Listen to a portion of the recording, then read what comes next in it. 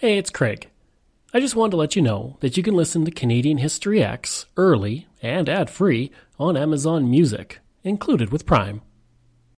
This episode is brought to you by Shopify. Forget the frustration of picking commerce platforms when you switch your business to Shopify, the global commerce platform that supercharges your selling wherever you sell. With Shopify, you'll harness the same intuitive features, trusted apps, and powerful analytics used by the world's leading brands. Sign up today for your $1 per month trial period at shopify.com/tech, all lowercase. That's shopify.com/tech. Greetings and welcome to another episode of Canadian History X. If you like, you can support the podcast for as little as $3 a month. Just go to patreon.com/CanadaEHX. You can also donate directly to the podcast by going to CanadaEHX.com and clicking donate. Don't forget, I have several other podcasts out there, from John to Justin, Pucks and Cups, Canada's Great War, and Coast to Coast, and they're available on all podcast platforms. And I do all these full-time, the writing, the research, everything. So every dollar you give helps keep it all going, and I'll make sure I thank you on the air and throughout my social media. If you like, you can email me at craig@CanadaEHX.com.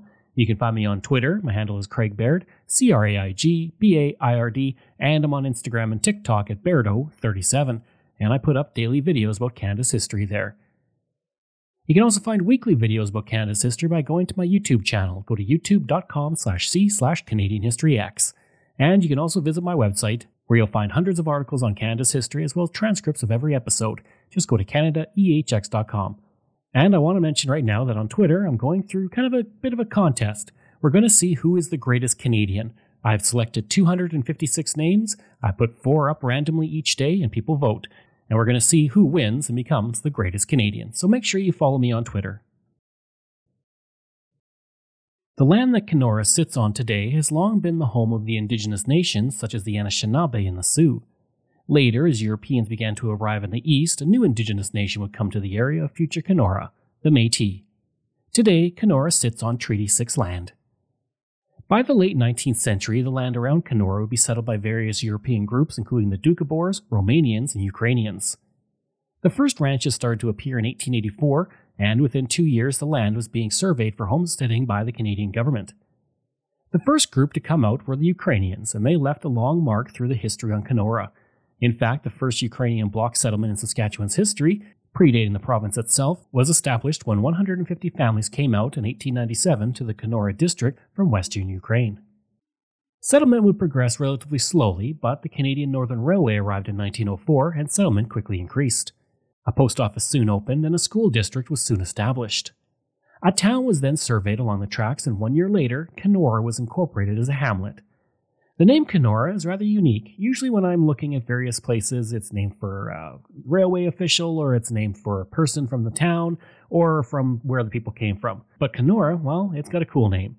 It comes from the Canadian Northern Railway itself. Quite literally, the first 2 letters of each word of the railway's name would spell out Kenora. The train station was built in 1904 and served as the major link for the community to the outside world for decades. Unlike many other communities, Kenora never got rid of its train station, and it's actually still served by the Via Rail's passenger service. As well, the station is now the oldest Class II railway station still in operation in Saskatchewan, and you can discover the history of the community by visiting the station, which now houses the Kenora Station House Museum. I've been to this museum, and it's a wonderful place to discover the history of Kenora. There are several exhibits that show the rail and pioneer history of the community. Several artifacts, local art, souvenirs, and tourist information signs are also on display in the museum. In 1904, the community only had a population of 28, but by 1906 it had increased to 84. The Free Press Prairie Farmer reported on the growth of Kenora, quote, "Our town is situated on the CNR main line. It's growing fast and bids fair to become a good, prosperous community." End quote. At the time, Kenora had 4 general stores, 2 stables, a hotel, blacksmith, 2 restaurants, 4 machine agencies, a lumber yard, a hardware store, and a butcher shop. In 1910, the population had reached 500 people, and the Regina Leader-Post would report, quote, "The village of Kenora is taking steps to secure the status of a town. A census recently taken shows this community to have considerably more than the population of 500. Kenora is rapidly becoming one of the most important points on the present main line of the Canadian railway system." End quote. For students in the community, 14 in all, their school was held above a store in 1904. The next year, a school was built for the community, but it burned down before it could be used, and a new school was built and opened in 1908. In 1907, the Doukhobors in the community would establish the Doukhobor Trading Company, which was highly beneficial to the economic development of the town. The company took part in a building program in the community, creating several community-run enterprises, and the company would exist until 1918. The Brantford Weekly newspaper reported, quote, "The business is conducted by what is called the Doukhobor Trading Company, of which Peter Veragrin is the head, as he is in fact the benevolent autocrat of the whole community. If 50 or 100 men are engaged to work on railway construction, they are working for the community, just as they would be if they were at work on the farm." End quote. In 1912, the first Kenora Chamber of Commerce would be established. On December 7, 1912, the Vancouver Daily World would say of Kenora, quote, "Kenora stands alone in Western Canada as the young city of the greatest and fastest growth. Newcomers are flocking in so rapidly that accommodations are at a premium. People already there are inducing their relatives and friends to come. The population has doubled in 18 months. Next summer, Kenora will probably be twice her present size." End quote. At the time, Kenora had 6 grain elevators and a flour mill, and it put out 1.2 million bushels of grain the previous fall. In the fall of 1912 alone, 2.5 million bushels was shipped out of the area. The same year that Kenora was becoming organized in its business affairs, a small Ukrainian church was built 14 kilometers northeast of the community. The Mohila Ukrainian Greek Orthodox Church was built in 1912 and served the spiritual needs of the early Ukrainian residents in the area.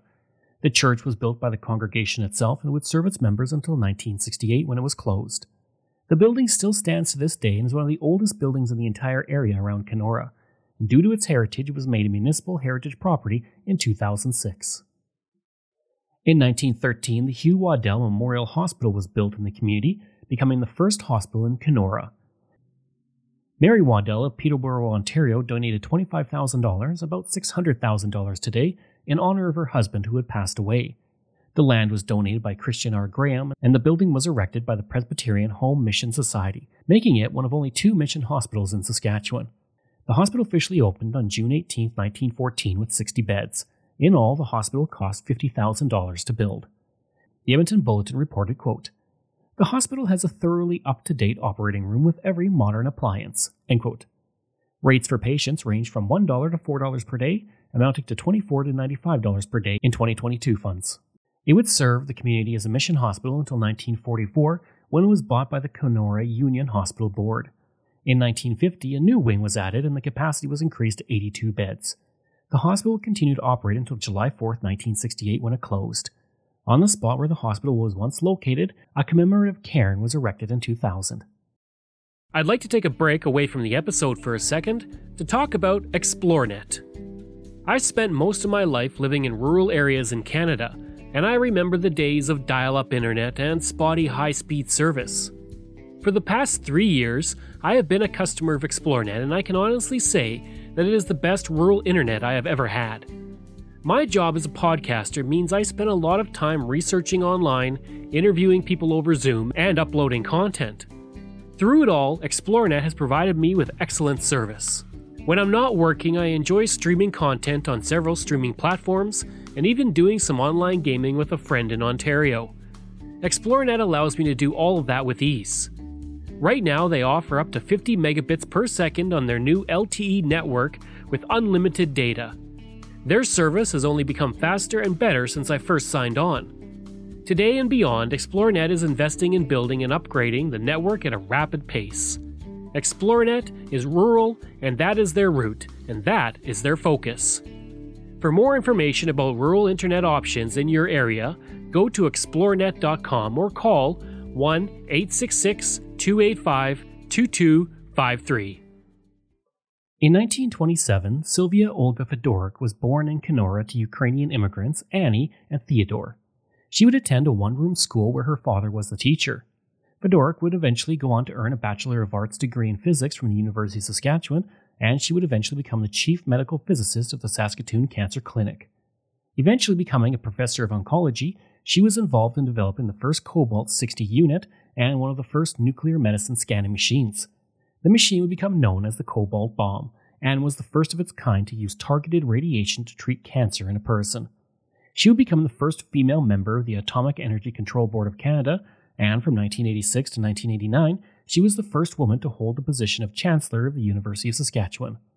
Also, she's a member of the Canadian Curling Hall of Fame, an Order of Canada recipient, and she would serve as the first female Lieutenant Governor of Saskatchewan from 1988 to 1994.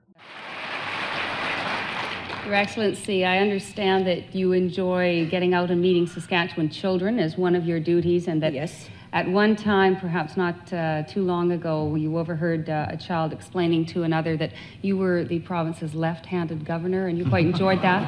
Yes, a child in Weyburn was asked who he thought Sylvia Fedoruk was, and he said, oh, she's the new left-handed governor. Tell us what you do. I mean, for many people who don't know what a week in the life of Sylvia Fedoruk might be like. Well, until now, the legislature has been in recess in the province, so my primary responsibility has been devoted mostly to signing orders in council that the cabinet decisions they make. Once the legislature comes back into session, it'll be my duty to read the speech from the throne and so on. So up until now, I've been spending most of my time with what I call my people responsibility, and I've been meeting as many school children, and opened a few high schools, presented medals as recently as yesterday, and so on. Mm-hmm. You were surprised at your appointment, but it was something that you had wanted very much. Well, when Pauline McGibbon became Lieutenant Governor in Toronto in 1974, I thought, gee, that'd be a super job. I'd like that. But each year time went by, and I sort of thought, well, I'd missed my turn. But I was very pleased when the Prime Minister called.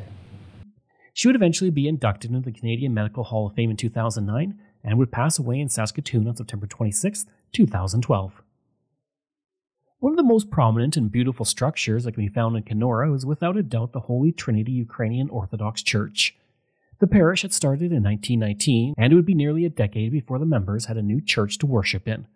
In 1928, construction began on the church, and once finished, it would be used for nearly 40 years. The interior is decorated in the Byzantine tradition, and it's truly beautiful. I had a chance to go into this church during a restoration, and it's stunning. In 1963, a larger church was built, but this church is still used and remains a landmark in the community. In 1984, it was made a municipal heritage property. In 1960, Kenora celebrated its Golden Jubilee, which was one of the biggest events in the community's history to that point. Senator John Hitchison attended the banquet, and he had grown up in Kenora, and his son would go on to become the 24th Governor General of Canada. He would state he was glad to be back in Kenora and pleased that his mother could be present for the occasion. Drummond Clancy, the MP for the area, brought congratulations from the federal government, and he read a personal message from Prime Minister John Diefenbaker. In 1979, a statue was created that is now the symbol of the community and the first thing you notice when you drive in from the south. The statue is the Lysaea statue, and it was built by 2 Kenora residents over the course of 1 year. It features a woman dressed in traditional Ukrainian costume who is offering a loaf of braided bread with salt called kolash. The bread is highly respected by the Ukrainian people, and the salt is a symbol of long friendship. The statue was unveiled by Governor General Edward Scheer on September 3, 1980, as part of Saskatchewan's 75th anniversary. It stands at 20 feet tall and weighs in at 4,000 pounds, and on the plaque that is attached to the statue it says, quote, "Welcome, Vita Yamo. The traditional welcome with the bread and salt to all visitors is a universal custom and practice among Ukrainians and most Eastern European people whose descendants settled throughout Canada." End quote. In 1987, Kenora would receive a very important visitor when Queen Elizabeth II and Prince Philip arrived in the community as part of a tour of Saskatchewan. Arriving at noon on October 19th, the Queen watched a performance of Ukrainian dancers as part of her hour-and-a-half visit to the community with the Prince. The weather was cold, but that didn't stop many from coming out in the community to see the royal couple. One resident who stood outside with a Union Jack, Mary Manchie, would say, quote, "I'm just waiting for the Queen to go by so I can wave the flag for her. I think it's very good that she is our Queen, and we are not under somebody else's rule." End quote. One woman drove thousands of kilometers from Los Angeles to see the Queen. The Queen and Prince Philip would have lunch in the community made of traditional Ukrainian dishes, and they would also attend an event at the curling rink where they were presented with a symbolic offering of bread and salt. The Queen also received an embroidered towel as a memento of her visit. One interesting museum that you will find in Kenora is the Toy and Autograph Museum. The museum features over 700 autographs from a vast array of celebrities, from Laurel and Hardy to President George W. Bush. The Toy Museum also features over 1,000 toys that date back to the earliest years of the 20th century. There's the original Beatles with Pete Best, Spice Girls. This one is, of course, Mr. Bean, Rowan Atkinson. This is a chap who invented the pink flamingos. I'm usually the person who takes everybody around. Guide, tour operator, owner, whatever. It's Chris Hatfield. That's Robert Goulet, in case you don't recognise him. Woody Allen. This museum is a collection of toys and autographs. Autographs because my husband over the years has collected autographs. The first one he ever got was for Laurel and Hardy when he was 7-year-old. Besides the ones on display, we have 2 or 3 3-ring binders full as well. Altogether, we have over 1,000 toys and over 700 autographs. We've got all the presidents, even Trump. I like them all. There's 1 or 2 I don't like, but they're still up here. Clive Cussler, the author. Elvis. We were looking for somewhere to live, and this building was up for sale, and so we bought it, and then realised, well, what are we going to do with this floor? And as we'd brought all the toys with us and all the autographs, it was just around the time when that film, Build It and They Will Come. So my husband said, well, let's build an autograph and toy museum and see if they come. And people did. And people are still coming. He was voted the sexiest man for 3 years running. It was Richard Gere. He was the richest man in the world. It was Bill Gates. He just sent a letter, you know, like, I don't know, like Ray Charles. You know, dear Mr. Charles, I'm a collector of autographs. Could you send me your autograph, please? And did.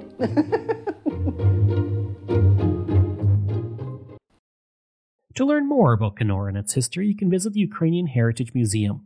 The museum depicts all aspects of Ukrainian culture through artifacts, memorabilia, and folklore resources that you can explore through a tour by the volunteers who help to run the museum. With the Ukrainian people being such an important part to the history and heritage of Kenora, this is an excellent place to visit to learn the history of the area. I hope you enjoyed that episode and my look at Kenora, Saskatchewan. If you did, please leave a rating and review. If you like, you can email me at craig@canadaehx.com. You can find me on Twitter. My handle is Craig Baird, CraigBaird, and I'm on Instagram at Bairdo37. As well, again, if you want to support the podcast, you can for as little as $3 a month. Just go to patreon.com/CanadaEHX. And you can donate to the podcast by going to CanadaEHX.com and clicking Donate. I'd also like to thank all of my wonderful patrons, and I apologize if I get any names incorrect. Michael Matthews, Joanna Parker, Jeff Dahl, Vobs, Robert Page, Richard D., Colin Johnson, Katie Caldwell, Jeff Hershey, Kyle Murray, Steve Pakin, Matthew Gartho, Lionel Romaine, Dr. Bob Turner, an anonymous patron that I truly do appreciate, Randy Hayden, Doug Campbell, Reg W., Deborah Carlson, Francis Helbling, Nick Zinri, Shannon Marshall, Clinton Martinez, Dimitri Shove, Aaron O'Hara Myers, Robert Dunseith, Todd Casey, Catherine Roy, Luke S., JP Bear, Jason Hall, Phil Maynard, and Iris Gray. Thanks, and we'll see you again next time.